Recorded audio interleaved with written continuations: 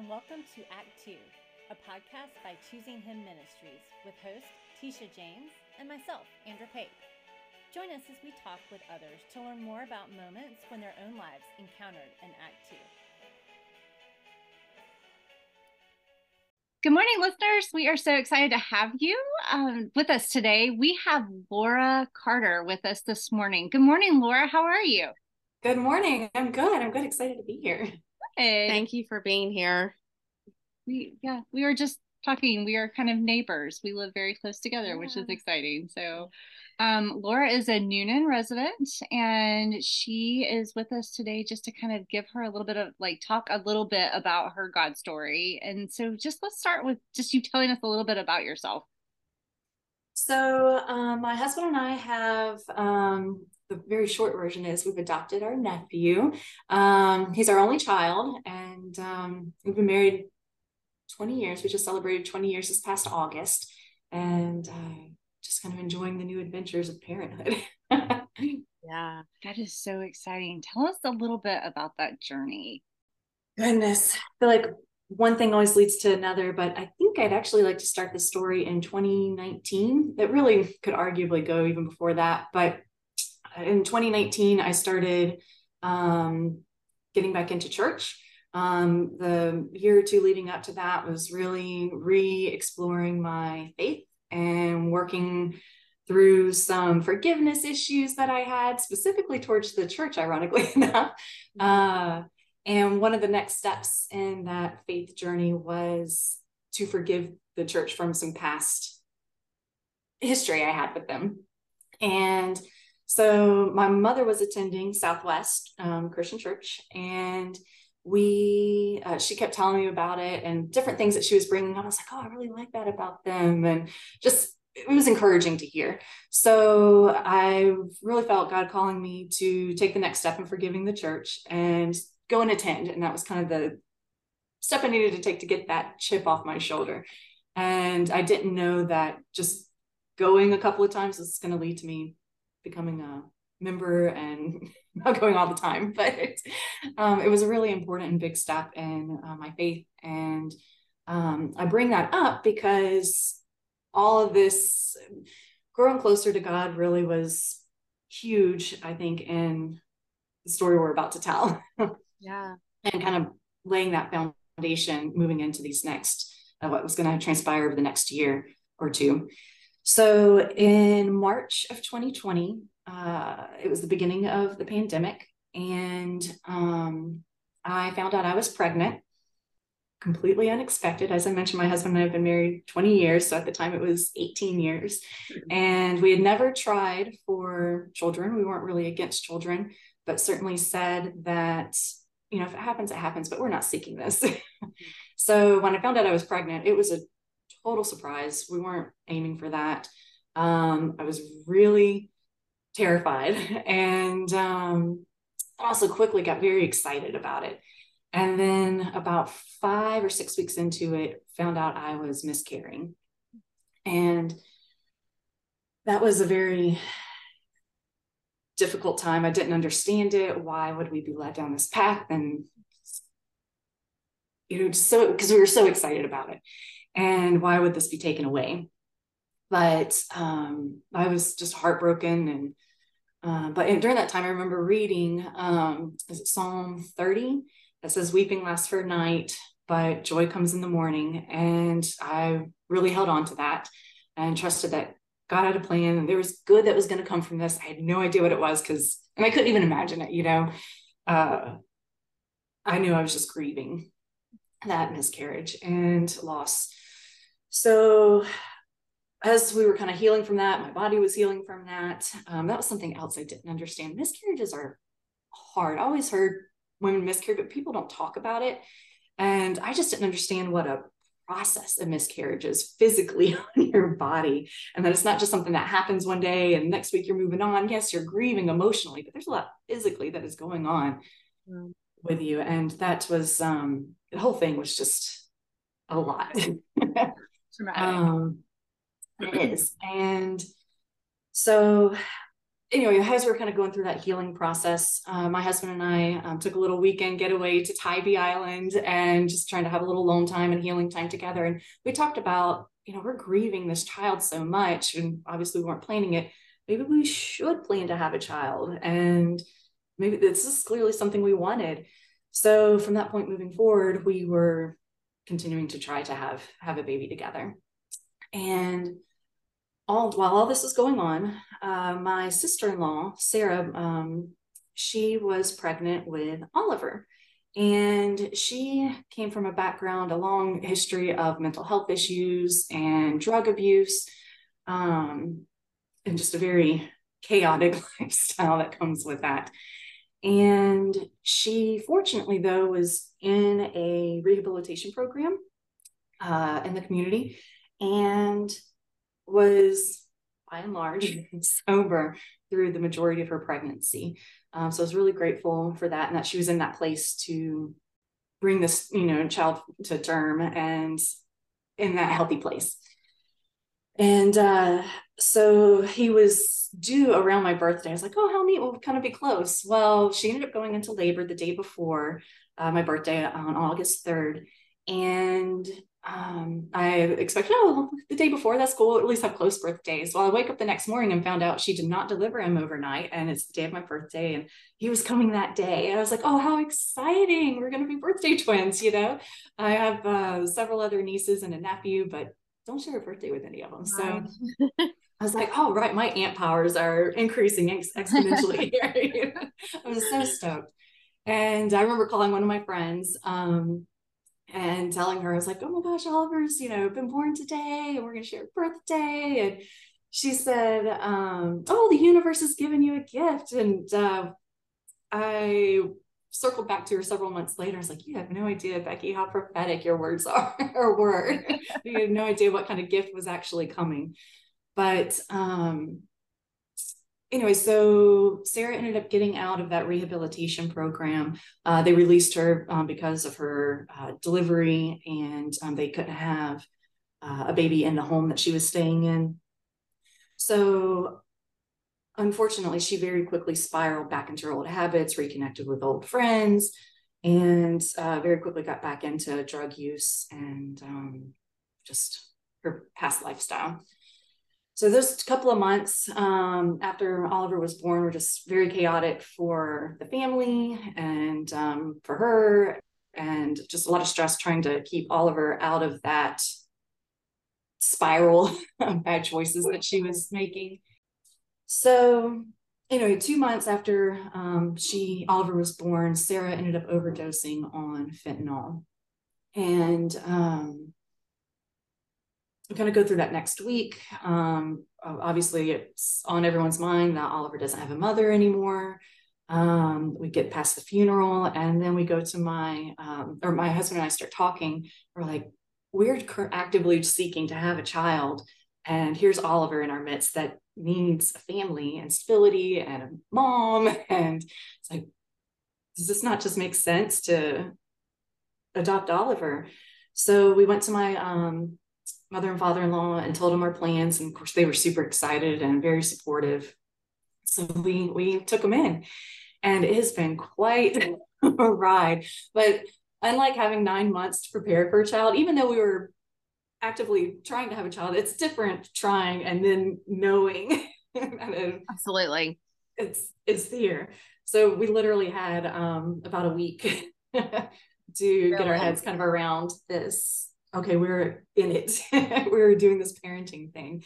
So it worked out. My husband actually had a business trip weekend. That very first weekend, we brought him into our home, and he's like, I can cancel it. I can come home, be there for that. And I was like, you know what? Actually, I think I kind of want this weekend to myself. We're fortunate. My mom lives with us. And so I had her around, and I was like, I can go to your meeting. I think I need this bonding time, just for me to immerse myself in motherhood for a minute and connect with this new baby that's in our lives. So he ended up being gone for the weekend, and it was actually perfect. We just spent a lot of time snuggling and holding and doing a lot of laundry. Isn't it amazing how much these little bitty pieces of clothing can fill washing machine, and it feels like it takes hours to fold. You're like, how in the world does this many pieces of clothing fit into this? Well, yes, the community had really come and rallied around Sarah and Oliver, and so she had acquired lots of garbage bags of donated clothes and things. So my mom and I spent the time holding Oliver a lot and sorting laundry. And I was kind of glad Ben wasn't there, my husband, for that, because the house was just in total chaos as it was bombarded with carload after carload of his stuff. And it just kind of was a minute to bring it all together because it was all happening so fast, you know. That can be exciting and overwhelming all in the same. Yes, I remember a lot of people asking me, "Oh, aren't you excited?" And I'm like, yes, and absolutely terrified. Absolutely thrilled that this is happening, but it's also all just kind of a lot too. But crazy enough, we found out the same week that we brought Oliver into our home that I was actually pregnant again, and I ended up miscarrying a second time. The second miscarriage was by no means as traumatic as the first, and I was maybe not weirdly, but I was grateful for it, because then I had all these pregnancy hormones and, you know, just that longing to have a baby and hug a baby and nest, you know. I really felt like that helped in our bonding process of mother and child. And so I'm just fascinated at how God prepared us. Had we not had that first miscarriage in March, being parents would not have been at all in our minds. We would not have been in a place, I don't think, to receive Oliver into our lives like we were so readily. And God just knew what was coming in Oliver's life and knew how to prepare us. And it's fascinating to me because so much of this was just so far out of our control and realm. And it step after step, even us sharing a birthday, was like, no, this child is meant to be in your life, and this is my gift to you. And initially, rededicating my life to Christ, when you open yourself up to him, he pours in his blessings. And Oliver's just a huge testament to that in our lives. I love how you talked about before all this happened that God had really drawn you back to the church, that he'd worked through forgiveness with you, because it feels like that was really a foundational part that to carry you through it was coming, which you had no idea. Right. And I think a lot of people struggle with that. I mean, church hurt is a real thing. Yes. Because you've got more than one person involved. Anytime you have more than one person involved in any situation, Yes. you have to figure out how to have grace, how to forgive. And the church is no exception to that. So that, I think a lot of people will relate to that when they hear that. But I love the fact that you said, you know, I had to forgive the church. And that's a beautiful way to put that, because I think a lot of people are just angry, but they don't realize, okay, I have to forgive this person or that person, but maybe even the church at large. Yeah. Yes. Because there is an element of man's perspective, man's preferences, I guess is a better way to put that is into the churches. And that is really where our issue is. And I think it's beautiful that God really pulled you in before this whole new world was about to land in your lap. Absolutely. And what a relief it was to get rid of that, because I've been carrying that around for about 20 years. And yeah, it was very freeing to finally let that go, because carrying around that bitterness and anger, and forgiveness is good and healing in so many ways. Absolutely. Yes. And when you let that go, like, you're a different person and a different mother for Oliver than you would have been had you been. Speaking of, so the forgiveness path is not over. I'm still working on my forgiveness issues with Sarah as well, Oliver's biological mom. Her whole life was kind of chaotic and a mess, even from a young age. And I'm really having to work through, again, my forgiveness towards her, not just in her life with Oliver. I mean, that's just a tiny little piece of the pie, but my whole life with her, the 20 years Ben and I have been married, and my relationship with her has always been very tumultuous and challenging. And but she's been that way with everybody. It wasn't just her relationship with the family was tumultuous and hard. And so I've been steady working and praying on my relationship with her, even though she's passed, and my feelings towards her, because I know it's important that I convey a healthy relationship towards her, or with her, towards Oliver. And so that's, I've been asked before what was the hardest thing about this adoption. And I think it said something to the effect of, because the question caught me off guard, something to the effect of worrying about how our family was going to receive Oliver. And that's true. That was the thing, but that wasn't the hardest thing. I've definitely decided getting past my feelings towards Sarah and forgiveness, and how I'm going to tell the Sarah story to Oliver moving forward is going to be the most difficult and challenging part, for sure. Yeah, because you definitely have the inside perspective, and not adoption. A lot of adoption stories don't have that. They don't know the behind the scenes of what's going on, or the family dynamics when you're adopting from outside. Yours is definitely unique. And there probably has been a lot of personal hurt for your husband, who was probably the responsible one and the one who kind of had to watch her spiral, and he had to like hold it together. And so there's like a lot of hurt that has not just happened like quickly just with Oliver, but it's been years of him like being like, oh my gosh, my sister spiraled, gotta pull her back, gotta take responsibility. I'm sure he feels that way. Maybe he doesn't, I don't know, but he does towards his family too, and the hurt caused his family. He has a lot of bitterness towards her for all the hurt. To pick up her pieces and put your life on the back burner while you're trying to take care of her. It causes bitterness. Like, I completely understand that. It's hard to have someone in your family that's going in a different direction. You love them, but at the same time you're so angry because you're just like, why are you consistently putting our family through this? So that's a lot. And not just herself. I mean, her own life and the mess that is, but how it trickles out into everyone else's lives as well. But like I said, we're a lot of prayer going into that, working through it, and also looking to create a good, healthy, productive story for Oliver. That, yes, this is your mother, and oh goodness, his biological father is another story as well. But these are your parents, but this is not you, and you get to write your own story, and trying to figure out moving forward how much of the story to tell him at what ages, and what can he handle, and making sure that, just again, faith story that's coming into our home through Oliver.